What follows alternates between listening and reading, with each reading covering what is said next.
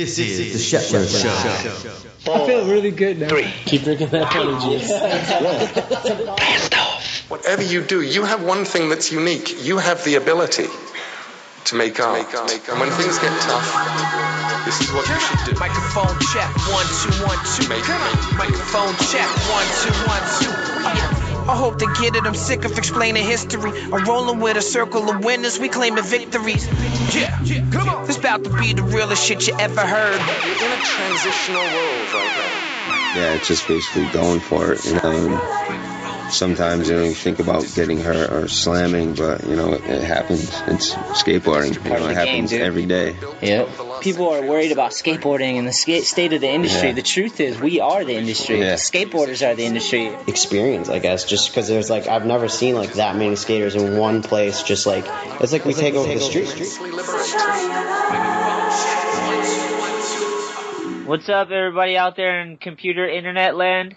We're back, and today I got my brother Sammy Shetler on the show. I'm super excited. He's over in Australia on the other side of the world. What day did you say it is there? It's a good day. Tuesday.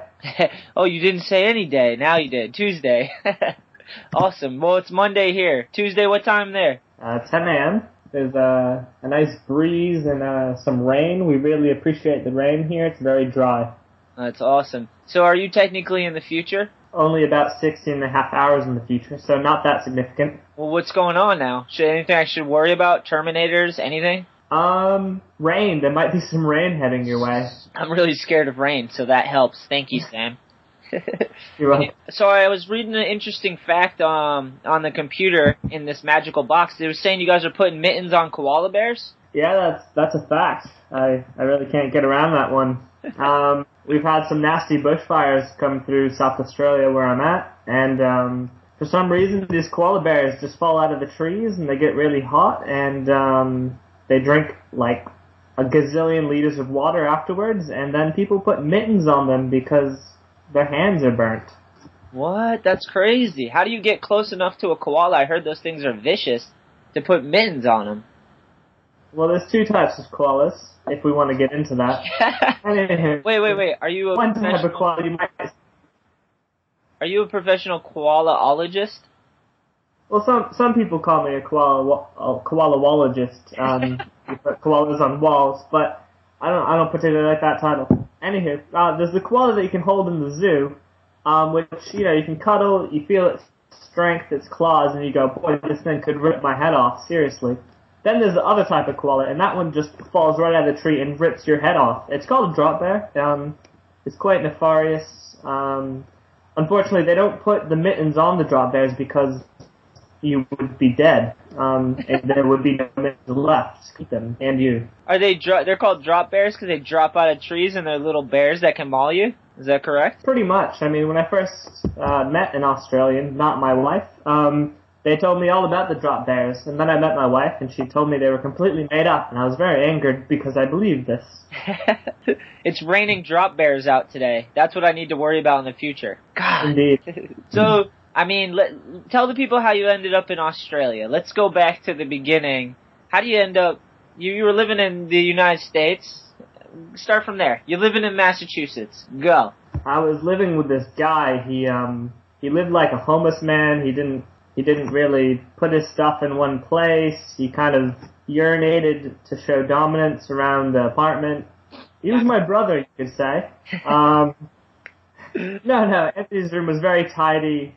We lived together. You're lying. My clothes were in boxes the whole time. I think I lived on a mattress on the floor. Pretty sure I lived like a homeless man, and I'm pretty sure I did urinate after a few beers sometimes in the corners. Okay, that may be true.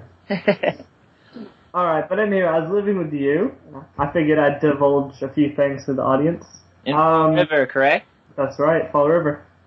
And then I had a chance to go to Florida to go do an internship at Walt Disney World. Hell yeah. And I also got another chance, through some contacts I know, maybe Anthony Shetler, to go work at Woodward for the summer. Hell yeah. Probably Tim Rio too, right? Yeah, Tim Rio. He's the man. So I went there for a few weeks, taught at Woodward, and then went to Disney World for my internship, and that's where I met my wife. would you consider her a drop bear? It's really a hard one. Did she just fall out of a tree, maul you, and you're like, I'm marrying her? No, so I guess not. But I had to think about it. That's what's important. Awesome. So you met your wife in Florida, and then you just decided, fuck it, I'm going from Disney to Australia. Not quite. It's a little more complex than that. She had a boyfriend at the time. Oh, man. And we met. We spent a week together just as friends. And then I had to mosey on. I was going to go back to Arizona, place of my birth. Only one in the family to be born in Arizona, as you know. Yeah.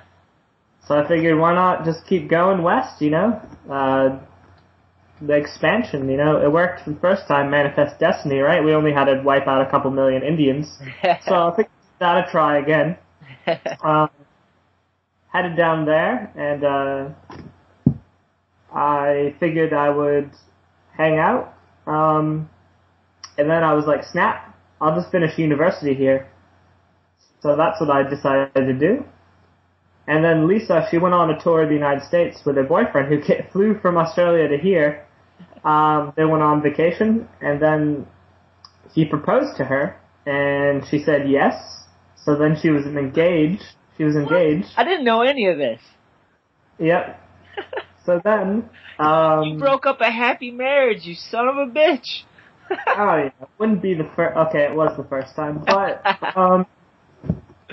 yeah, anywho, one day I ended up getting a call from her, and she's just chatting to me, and she's like, hey, I'm in Arizona. And I'm like, wait a second, I'm in Arizona. What are you doing here? I was supposed to head back to Massachusetts. She had no clue that I was there. So we ended up meeting up. We went to the Renaissance Festival, which is super epic. And I gave her a ride back to the airport. I told her the whole story of the Princess Bride, the most epic movie and book, which actually we were reading for a bedtime story last night. Awesome. And then we got to the airport. I kissed her, put her on a plane back to Australia. Where was her man? I think you glossed over that. Did you kiss him too, or was he just hanging out? Oh yeah, I forgot about that guy. Anywho, she had a bit of an epiphany that he was pretty much an asshole. Her friends and family had the cue long before her. Oh, but always works out that way.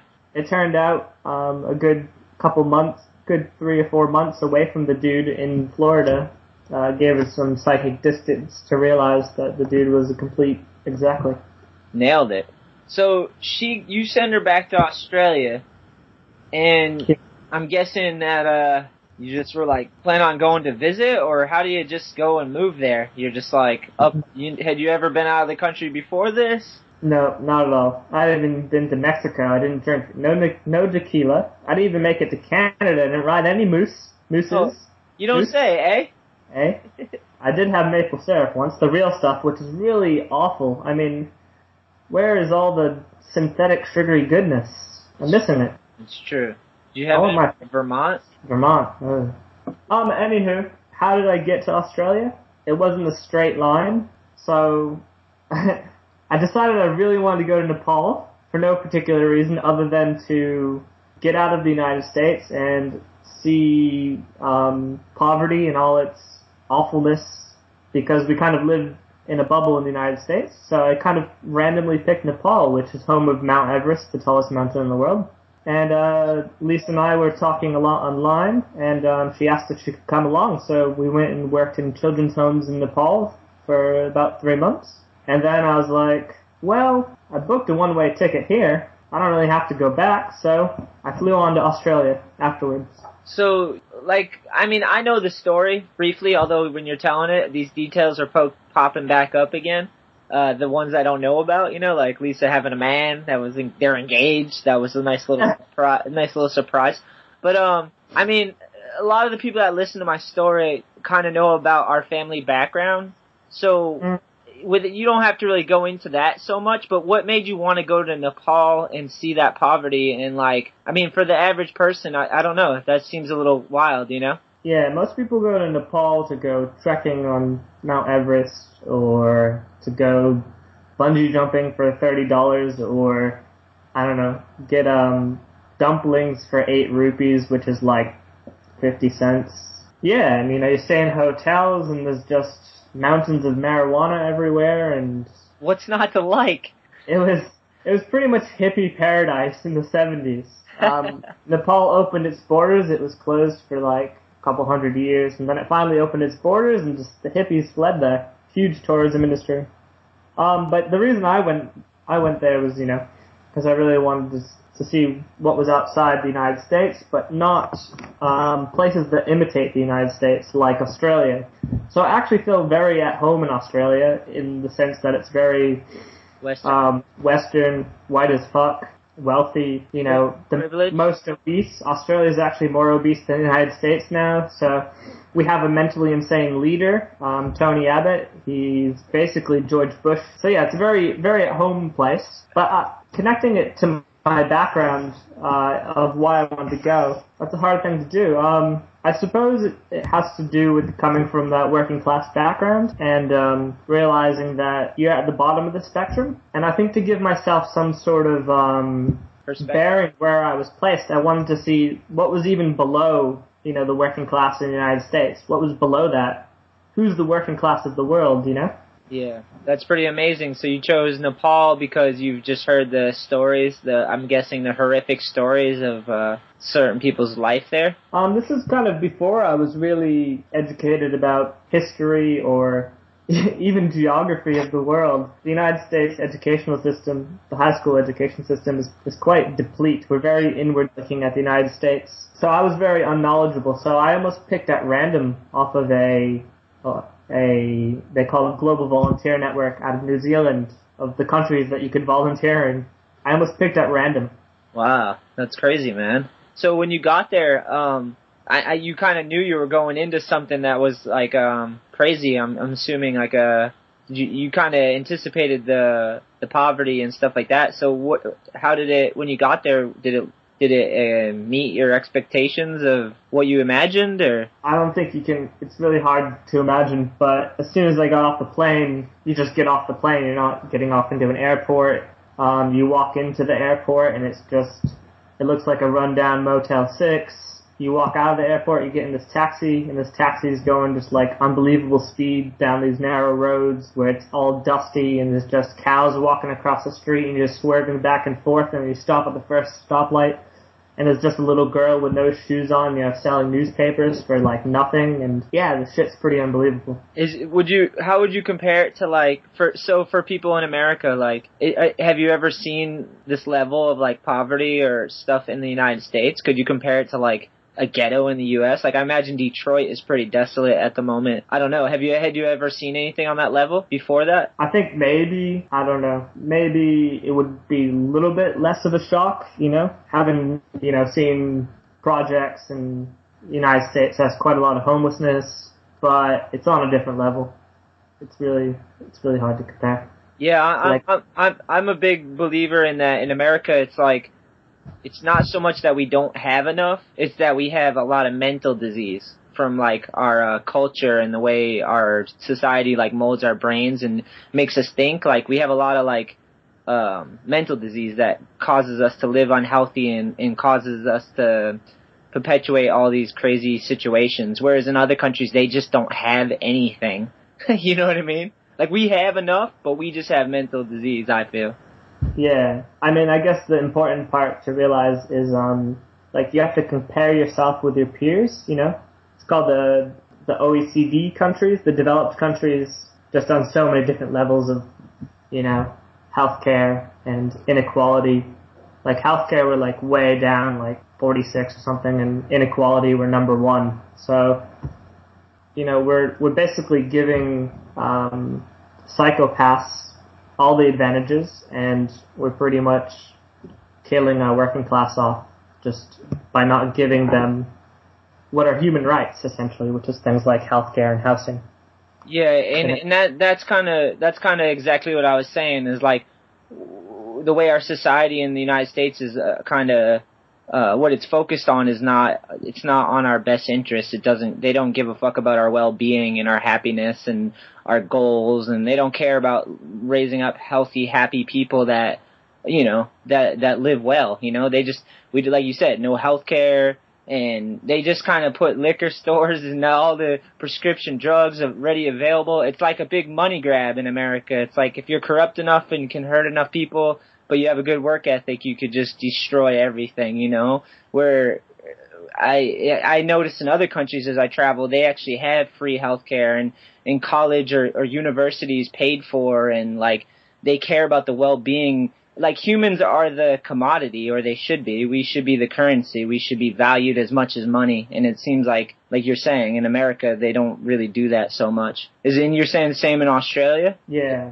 George Bush. The Australian George Bush is running wild out there? He certainly is. It's happening. It's the same thing that's happening in Canada right now. So that's very unfortunate. They're both basically climate deniers, which is going to bring us all down. But it's making Obama look good at the moment, even though Obama might as well be a climate denier himself. But he doesn't say that in words, I suppose. Yeah, he's definitely not direct. He ran on a campaign about change and hope, and then he kind of just did the same shit as every other president. So obviously he's not going to just say it, Well, sorry for that. But I know we have these talks all the time, and I think it's kind of cool to talk about it with you. And you're probably the only person I really talk about this stuff with on this level, and I feel comfortable doing it, man. So let's backtrack a little bit. We can get back into it, but what's your schooling? What did you go to school for? Let the people know, what your education is up to this point. So I have a associates in business management. So I did that because I wanted to open up a skate shop. And then I went on and I did a bachelor's in sociology, which is the study of basically society's structures and how people relate to one another within those structures. So what are some of the structures in society, like some examples so people know? Oh, just the basic things, like having a healthcare system or having an education system or, having a government that could be democratic, could be socialist, could be whatever. So those sorts of things. Okay. Or prison system. It goes on and on. Which we could get into the prison system in America. I imagine I wonder what it is in Australia, but in America it's just a crazy, it's a profit-making trap.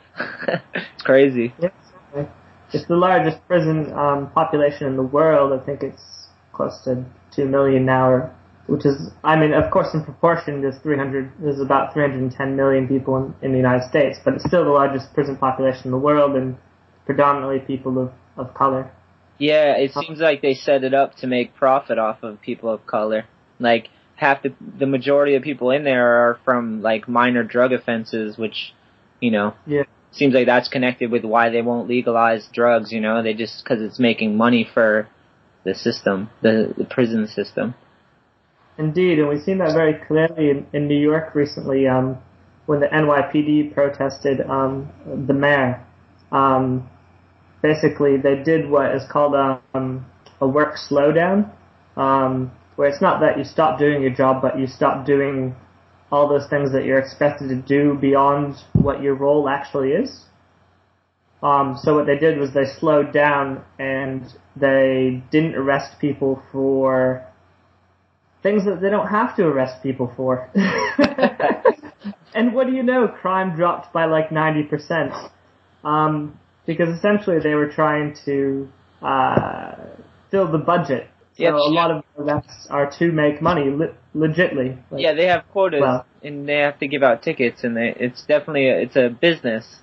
Yeah, so that's the way that the police union thought they could hurt the mayor for making some remarks about, the case of Eric Garner and Trayvon Martin, and how maybe the police aren't doing the right thing. It's crazy. I listen to the Joe Rogan podcast, and he always says on his show, he's like, imagine if just for 3 months or something like that, if there was no crime. If everyone just decided to have no crime. Everyone just what would happen to the police all the police and all that, like, what would they do? Would they start creating crime? Like, what, like, if there was, you know what I mean? Like, if everyone just decided, okay, like, they'd be out of a job, you know? Yeah, indeed. I mean, it's the same logic as, what, you know, like the founding fathers of the United States, or, you know, the good homie back in Massachusetts, Henry David Thoreau. He was, a pretty awesome dude. They called him a nonconformist in literature class when I was in high school, and I was always like, why are you calling him a nonconformist? He's saying good stuff. But anyway, they were, the founding fathers and Henry David Thoreau, from where we're from, they were both saying that there's a big problem with the standing army. And that's the same thing with the standing police force, is that if you've got these guys well-resourced and just hanging around, but there's not a problem, well, you know, that's a significant organized body which can then essentially lobby for its interests, which would be to get more resources, whether they be weapons or whatnot, and they create wars and they create more crime. Would, sorry to change the subject a little bit, but, do you know anything about the marijuana laws in Australia? I only ask because, like, you know about America and what's going on with some states legalizing it and the feds not being into it and trying to resist. What's going on in Australia? I don't know too much, but from what I've heard from a few friends, it's not, like, we don't have as many arrests for those types of petty crimes, and, you know, some states allow people to grow 1 or 2 plants in their backyard, and yeah, that's about all I know. How do you feel about, like, because I know, like, Portugal, I believe, like, legalize all drugs, like, just, it's not a crime, I guess. How do you feel about that approach? Like, yeah, I believe, I forget. I want to say Colombia, but that's probably not right. A country in South America has done the same thing. Yeah, I think that, I only ask because of our family background and just knowing how close drugs affected our lives and has formed our thoughts and just the relevance it has had in both our lives. Like, how do you feel about drug laws and people getting arrested, and, like, what do you think? Yeah, I mean, it's the same I think about, you know, like, they're not the same thing, but like prostitution, for example. Like, I don't think that it should be a crime, and I think that people who are using drugs or are needing to earn an income through prostitution, they are being let down by, you know, our economy and by basically our ways of helping people that we have available. So it's not so much the fault of the individual who's doing the drug, it's the fault of that we're not taking care of people good enough. The welfare of the people, yeah. I agree with that as well. I think, like, a lot of people are just trying to self-medicate. Like I said before, especially in America, it's like we have so many mental disorders because the standard here was, like, American excellence, and you had to, like, if you weren't everyone believes they're going to make $1 million in America, you know what I mean? And how many people actually do? So all these kids grow up being told they could do whatever you want, which is not a lie, but they perpetuate it as, like, you can do anything, you can be anything, and they never mention that there's going to be people that fail, you know what I mean? So everyone grows up with these high hopes, and then the ads and everything, because since it's a money grab, our media and all our advertisements is, you know, beautiful women and alcohol and all this, like, rappers with all this bling, and just, like, it perpetuates this, like, if you're not first, you're last mentality type thing, you know what I mean? And I feel like a lot of people feel like they're losers and feel like they haven't lived up to this American dream, and then they self-medicate, whether it be with legal prescription drugs or whether they have, you know, they just, you know, the dysfunction of family in America, then it leads to alcoholism and other harder drugs and whatnot. I agree with you, is what I'm saying, is that I feel like the drugs should be legal, but they should focus more on just trying to help people become happy. You know what I mean? Live fruitful lives, and they don't even try with They don't even try to give us health care. They make us work so hard. We have to work so hard just to barely scrape by. And I'm speaking for the 99%, you know what I mean? Like, as you are.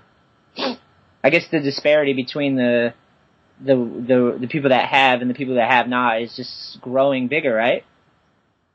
Yeah, most certainly. I mean, there's a recent analysis which is phenomenal by this guy named Thomas Piketty. He actually went and analyzed data from the IRS going back to the 1800s, basically, which accounted for people's wealth. And the inequality that he's seen in the period of 1930 is essentially the inequality that has returned today. And that was when was the Depression? Was that era? That's right, during the Depression. And so basically, if things keep going as they're going right now, the inequality will only continue. And that's basically a solid analysis that across like the spectrum of economists has been accepted. So that's some pretty legit stuff. I'm sorry. What's the silver lining? When you hear that, it's hard not to like swallow and feel that little pit in your stomach. You know what I mean? Because that's a reality, you know. So what's the silver lining? What gives you hope? Where do you see the silver lining? Where's the light at the end of the tunnel? Yeah, I mean the light is not at the end of the tunnel. It's with us every day. I mean, like I often have to like, you know, smack myself or like pinch myself or, you know, put cold water in my face just to you know, realize that, you know, I am in the Matrix, you know? Absolutely. There's so much beauty all around me every day that it's really hard to believe that, you know, things like climate change are happening or the inequality that we're talking about or, you know, that, you know, like 20,000 people were just murdered in Africa the other day by Christians, the Boko Haram. Most people don't know about that. So it's really hard to get the reality around your head because there's so much beauty. I mean, I'm looking outside right now at some gray and pink birds, which when I first came here, I was like, what are these things? Are these like your pigeons? But they're immaculately awesome looking. Of course, you know, like I've moved up to more of a privileged position, you know, having more education and being able to get a more middle class job teaching and whatnot. That it's, you know, I've got a little more time to look at the beautiful things. But yeah, the point is still there, is that everything seems very normal and that, you know, there's beautiful people around.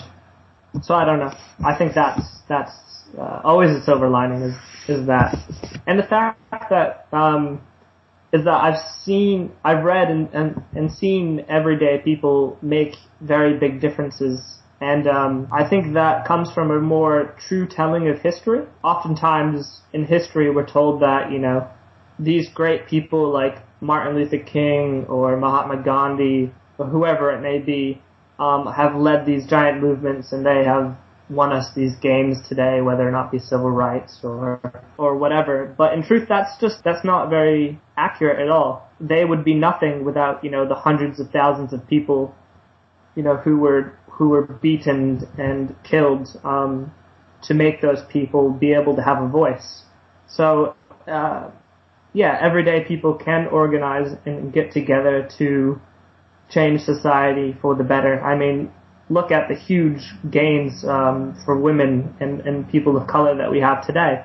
Even though things are still bad, there has been a huge advance since the 70s. And I mean, take for example the Iraq War. Like all the way throughout history, we've never had protests of over 1 million people against a war before the war had ever started. Yeah. Of course, it didn't stop the war, but that is a huge advance in in people power, being able to make a huge difference. And, it's quite possible that those protests have saved, millions of lives. And that's because, even though we started off our conversation, the working class in a Western country, essentially, the small difference that we make here can save, 10 lives in another country. Yeah, if Walmart decided, okay, we're not going to do this cheap child labor, and we're going to, hundreds of thousands of kids are going to have their fingers still, and, they might not have jobs, maybe. I don't know. You know what I mean? It's like one of those double-edged swords. I kind of realize that we have privilege that we can use. Yeah. Say it again? I said the silver lining is that we can work together, but we can also use the privilege, even if it's a small amount, we can use that to our advantage. Yeah, I guess this kind of leads into what I wanted to ask you about too, is technology. As you know, we're Skyping right now. You're in Australia and I'm here, and it's free.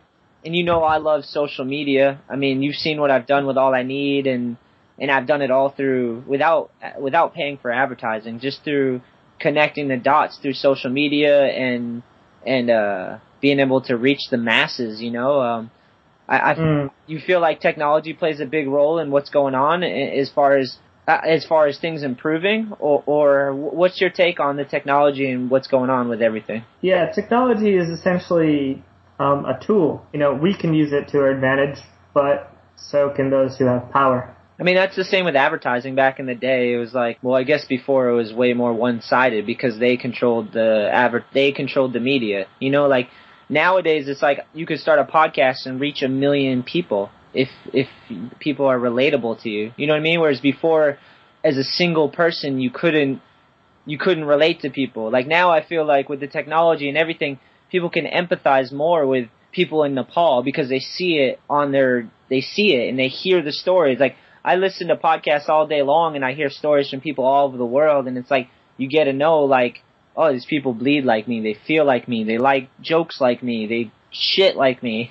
You know what I mean? So it's I feel like the fact that we have this technology and we can connect the whole world, even though that's scary to people, one world or whatever, but it's I feel like it's our nervous systems growing, and if we, the small people, the people you're talking about, if we live righteous and we can share and connect with each other all over the world, that's bigger than any one government. You know what I mean? We are the ants, and if the ants mobilize against the queen... Anthony. Yeah, I don't know, just having been involved with a lot of social movements here in Australia, a lot of people who are actively doing, the organizing to, stop, greater monitoring of the internet, or, anything like deaths in custody of Aboriginal people here, whatever it may be. A lot of people are realizing that social media is a pretty limited tool. It's a fantastic aid to what we're doing. You would be ill-advised to do without it, I guess. That's the thing. But at the same time, the majority of, I guess, the cohesiveness of a movement and people comes through that interaction face-to-face. And, a phone call where you hear someone's voice and you can talk to them directly is actually more effective on the day of, say, getting someone out to a rally than having a Facebook event. Of course, you'd want the Facebook event because people will have that. It's all about, the way I usually call it is access points, you know what I mean? The more access points you have, the better odds you have of getting things done. But, you're right. But at the same time, me knowing about Nepal comes from, a huge movement that started in about the 80s to have international solidarity.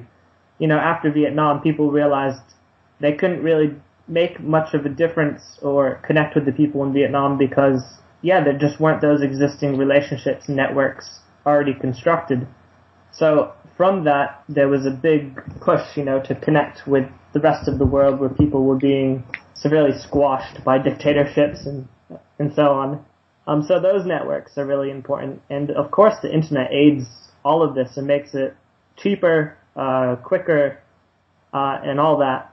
Yeah. The way I'm looking at it right now is like, since I have a podcast and I skateboard and I have an audience of skate shop owners and skateboarders and people across they're only going to hear you. There's no video, so you look beautiful. It's just audio, just so you know. But since I have this audience, and I reach hundreds of skate shops across the globe, and I reach tons of kids. I get messages all day long. Like all I do is listen to your podcast while I'm doing my homework, or I'm driving across the country, or whatever. So I think the beauty in technology is that they can listen to someone like you that realize that you have the opportunity to reach people, masses, with your words and with your heart and your feeling. And like us having this conversation right now is going to go to a bunch of kids and people, not just kids, but people that might not think of this because they live in, a westernized country or whatever. But these ideas and thoughts can change minds, and can open up different doors to people that, through a podcast, just through us having this conversation. Like, I think that makes it makes change, and I feel like, technology, it's not like you can make immediate change, but I think change has to come slowly and natural to people. Like, people don't like change. They resist change. People, like, but I think through conversations like what we're having, basically what I'm saying is, like, much like a good book or a great movie or a great lecture, it's so important that we share our knowledge. Otherwise, it's just in your head, So yeah. I think the technology nowadays is we can spread ideas way faster. And if you can build up networks and platforms like a podcast or a skateboard brand or some sort of movement where people, you're creating art, but you're also communicating with each other about important ideals, I feel like change will happen subtly and more organic that way. Like, I agree with protests, like, when we need them. We definitely need all that stuff. Like, there's times where you have to take action and all that. But I feel like it's our duty to be the leaders. Like, Sam, you went through the schooling, you've traveled the world. Like you said, you came from privilege. So I think it's your duty to share your information and knowledge on a regular, and build up your networks. And I think with technology, not just you, but, and I'm not just putting it on you, I just mean the individual. If you have something to share, I think you should build a network with using our tools of today and spread it virally, like virus. Slow and steady, build it up. That's what I've been trying to do with the whole podcast and Instagram and putting a message in everything and just trying to communicate, because you can reach masses now and you can really change hearts and thoughts, and you can have full-on conversations where people can become enlightened about stuff they didn't know about, or they can enlighten me. You know what I mean? Half the time people tell me stuff I go away thinking about forever. So in that sense, that's what I'm kind of talking about with the social media and technology, It's good to gather a group, but I feel like someone like you should do a podcast. I could help promote it too. Yeah. I mean, part of the problem, I teach in a high school, and part of the problem is that we teach people that, the school teaches people that truth comes from authority. And what that does is that destroys people's voices. So, I mean, by any means that you can, it's important to be able to develop your own voice and to be able to have conversations, be able to have your ideas bounce off someone else's mind and get feedback, essentially. Because that's real education right there. Yeah. Education has nothing to do with teachers or schools. It has to do with you finding your voice, whether that be through a podcast or through you just chatting with a friend that you're passionate about something. You need to find that voice. You need to be passionate about something, whatever your interest may be, and that will lead you through life. The rest of it is malarkey.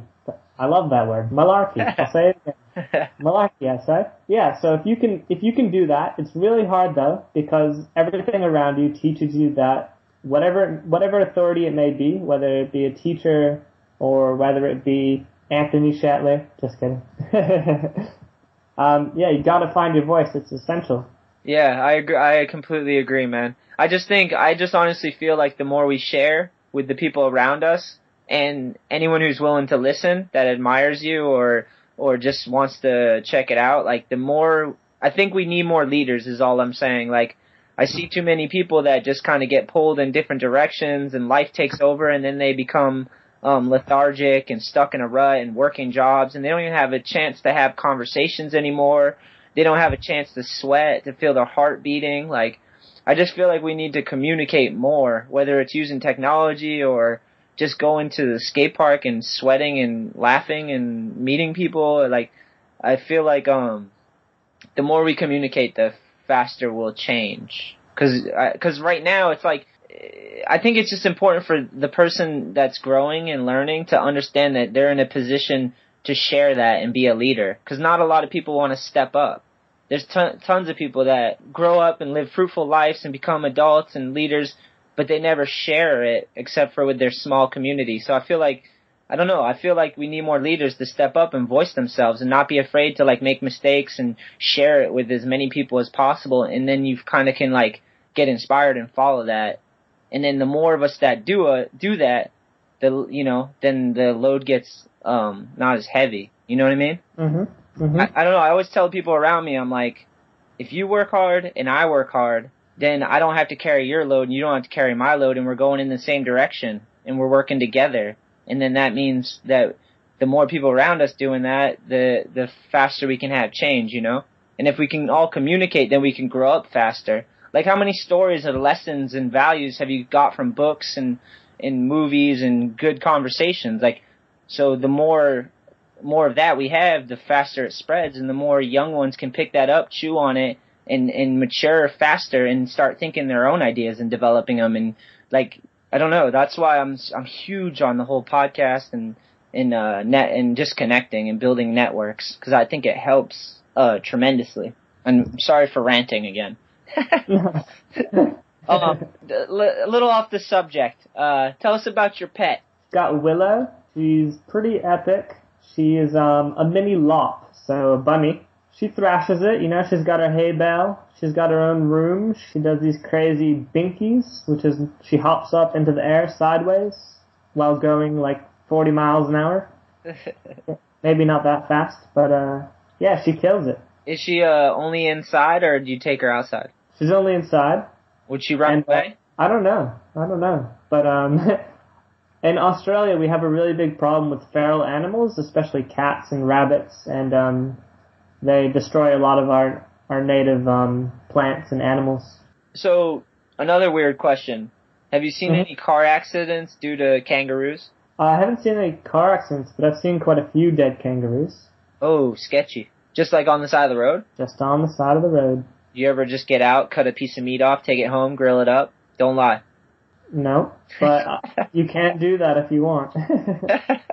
It's like in Massachusetts, you know, if you hit a deer, you can bring it home.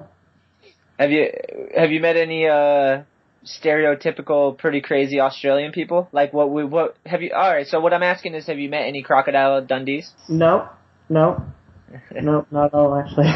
Have you been to the Outback? I have. Steakhouse. Let me finish. It's delicious. You should go there sometime. I have been there, yes. No, I'm just kidding. Have you been to the Outback?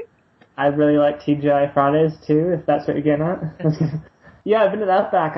When I first came here, I worked in conservation for about half a year, and I got to see a lot of the Outback. It was amazing. Yeah, it seems like it'd be amazing. I went to a zoo when I was in Australia, and that was pretty cool. I can't imagine going out to the Outback and seeing some of the animals, like, just roaming. What was your experience being in Australia?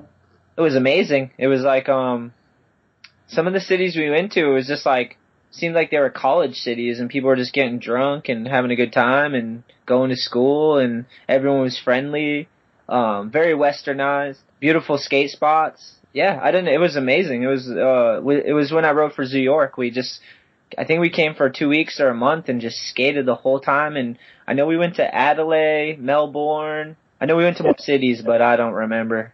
I was getting drunk and skateboarding. I just laughed because a lot of Americans get made fun of for saying Melbourne. Melbourne, mate. How do you say it? Melbourne. Whatever. Damn right. USA. Just it's alright. I like the beard, man. Looking good. Thanks. You know, it's easier than shaving, so...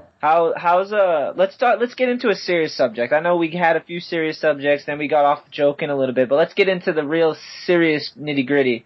How do you feel about being blessed with the good hairline and me getting the shaft? You know, I don't believe in fate or divine intervention or anything like that. I don't believe in it at all. Actually, but I'm just gonna have to say that Jesus gave me this and he cursed you. It's weird because we have the same exact mom, the same exact dad, except my hairline looks like a question mark, and yours is like as square as can be, and your hair looks solid. It's like you shampooed it. What'd you do when you were younger? I didn't use shampoo or conditioner that much. Maybe that's why. I question this all the time. You got any tips? What did you do? I don't even think I realized conditioner existed for half my life. So that can't be it. You know, it just comes back to that Jesus of Nazareth again, you know?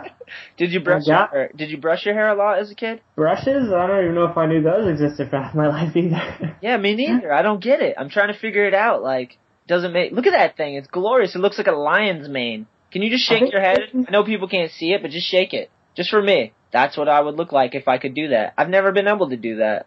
You lucky son of a bitch. Yeah, I pretty much maintained the same hair for like ever. Do you go to bed at night and just thank Jesus, pray to Jesus about that hairline? Well, not any Jesus. Pretty much 9 pound, 8 ounce baby Jesus, my favorite Jesus. I'd also like to thank my sponsors today, Doritos and Taco Bell. If you don't chew Big Red, fuck you. Hey, Sam, do you remember that time when I begged you to borrow your World Industries board and then I snapped it? No, I don't remember that at all. I don't remember my flame boy drinking a martini on a beach board at all. But I hung on my wall and I worked for like hundreds of hours raking leaves to gain, hanging out on my wall, hoping one day I'd earn my way up to get some trucks and some wheels and bearings. I don't remember at all. Wow, that sounded a little bitter. I don't know. Sorry? Is it too late to apologize? Well, you know, your claim is that you've given me hundreds of boards and shoes and clothes and bearings and whatever, but, you know, you can't really restore a child's dreams, can you now? I know that first one hurts. I know. Sorry about that. Hey, actually, while I got you on the podcast, you want to say hi to anybody? Maybe Corey Silva, maybe some of the Solstice guys. Anybody you want to say hi to? I'd like to say hi to Riding a Horse Naked, Corey Sylvia. Yes. I'd like to say hi to the Tellyburger, Jeff Talismanic. Genius. I would like to thank the Walrus, or Mike Hathaway. Hell yeah. We just saw Mike Hathaway and Jeff Talismanic on AIN Cali Trippin'. Excellent. Yeah, Mike flew out from Florida just to get a hotel and rent a car and come skate with us. And Jeff came down from SF to San Diego and stayed with Mike, and they just met up every day and we went skating and all types of awesome stuff. Wow, that just made the tour in my mind at least 10 times better. Yeah, absolutely, man. And it was so cool, man. It was so rad. It was like I had my posse, my old posse back, you know what I mean? And my new posse, and we're in new lands, and we're shredding. It was awesome. I've got one more shout out. Please. To Chris Froh of Frosbury. He's a, local working class hero. He's got a beautiful kid and, working alongside the highway, so make sure you shut off your high beams next time you're on the highway. Yeah, I'll make sure I tag Fro and Corey and everybody in this so they'll know to give it a listen. I'm sure once they see that you're on, they're going to tune in anyways, but it's awesome. So what's the rest of your day looking like after your amazing podcast with me? I'll probably get some grub. Is that what you guys eat out there? Actual grubs? Grubs, yep. So when it rains, as it's raining today, they pop up and you just snatch them. Very Australian of you. Thank you. I've got a few more graphics and I've got a couple updates to do. I've started a new campaign called Student Control. Basically, the idea is that to give high school students more of a voice. so that they can not be taken advantage of so much in school. Awesome. So, like, what's an example of that? Have you had any? Or are you still developing it now? Well, it's rather new. I mean, it's just launched this month, at the beginning of the month. But before that, we had Freeling New School, which Freeling is our little town, and it's a whole bunch of high school students who skateboard and scooter and also go to high school. And, for example, if there's a teacher who's quite awful and whatnot, we can get together and, make a petition to let her know that she's awful and let the principal know she's awful. We can do other things like, in Australia, everyone has to wear uniforms. It's not just the private school kids, but it's illegal to not allow them to wear, say, like a pin or badge on their uniform. So, those small sorts of things to let them know that, people are still human. Yeah. And also just breaking that barrier of that idea of, youth and adults and having real conversations.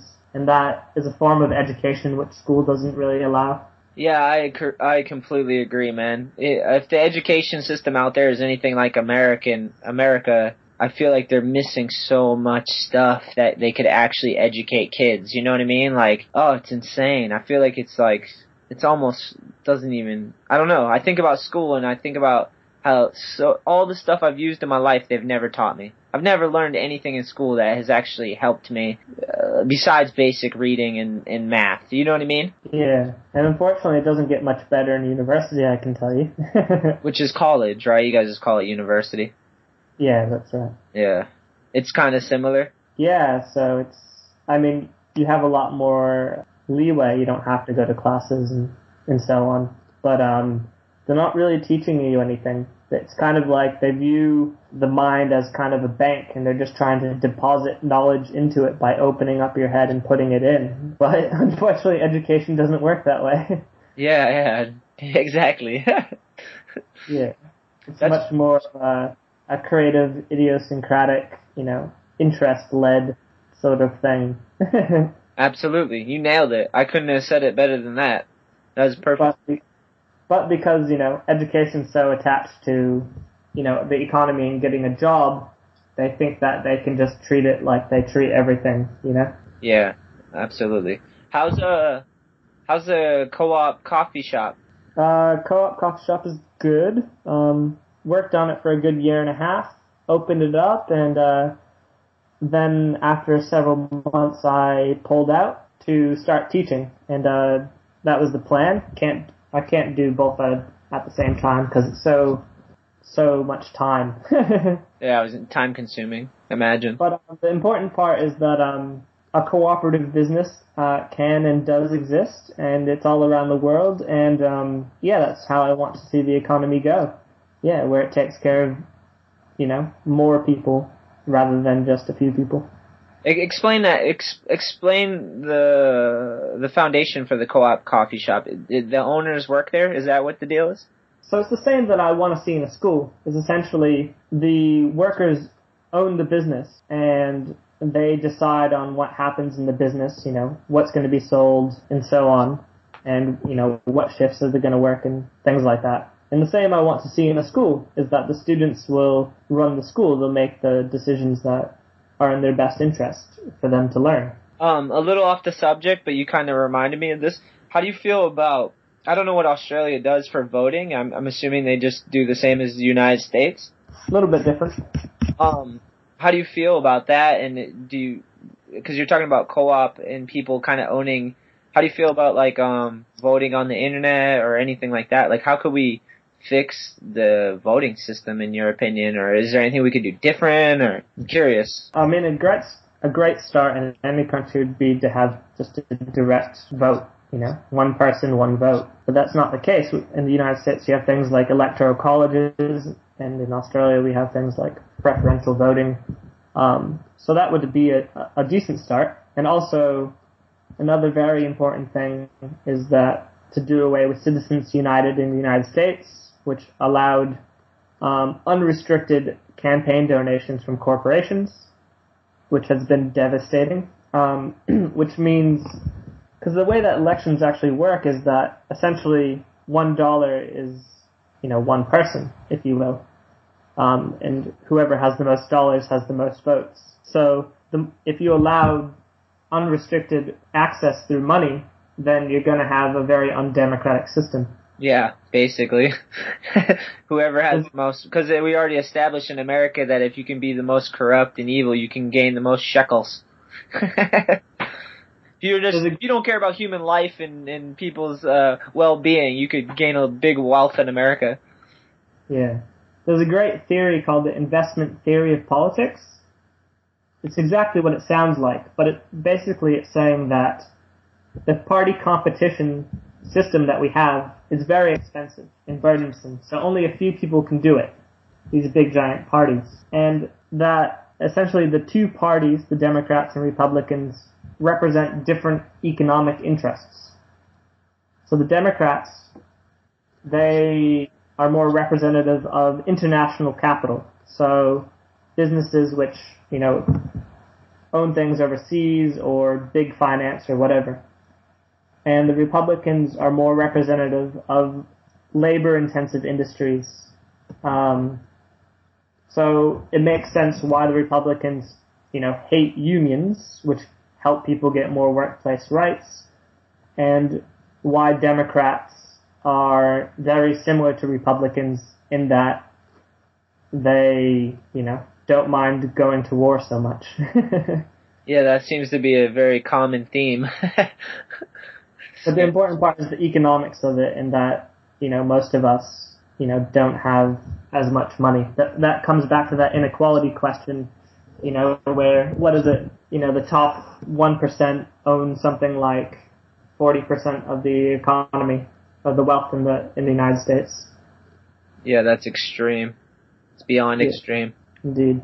A little off the subject, and on my podcast, I like to jump around. I know you have a skate park right near you, man. A little outdoor park? Yeah, I can see it from my house. How amazing is that? I'm living the dream. That is epic. What's the place all about? What's it got?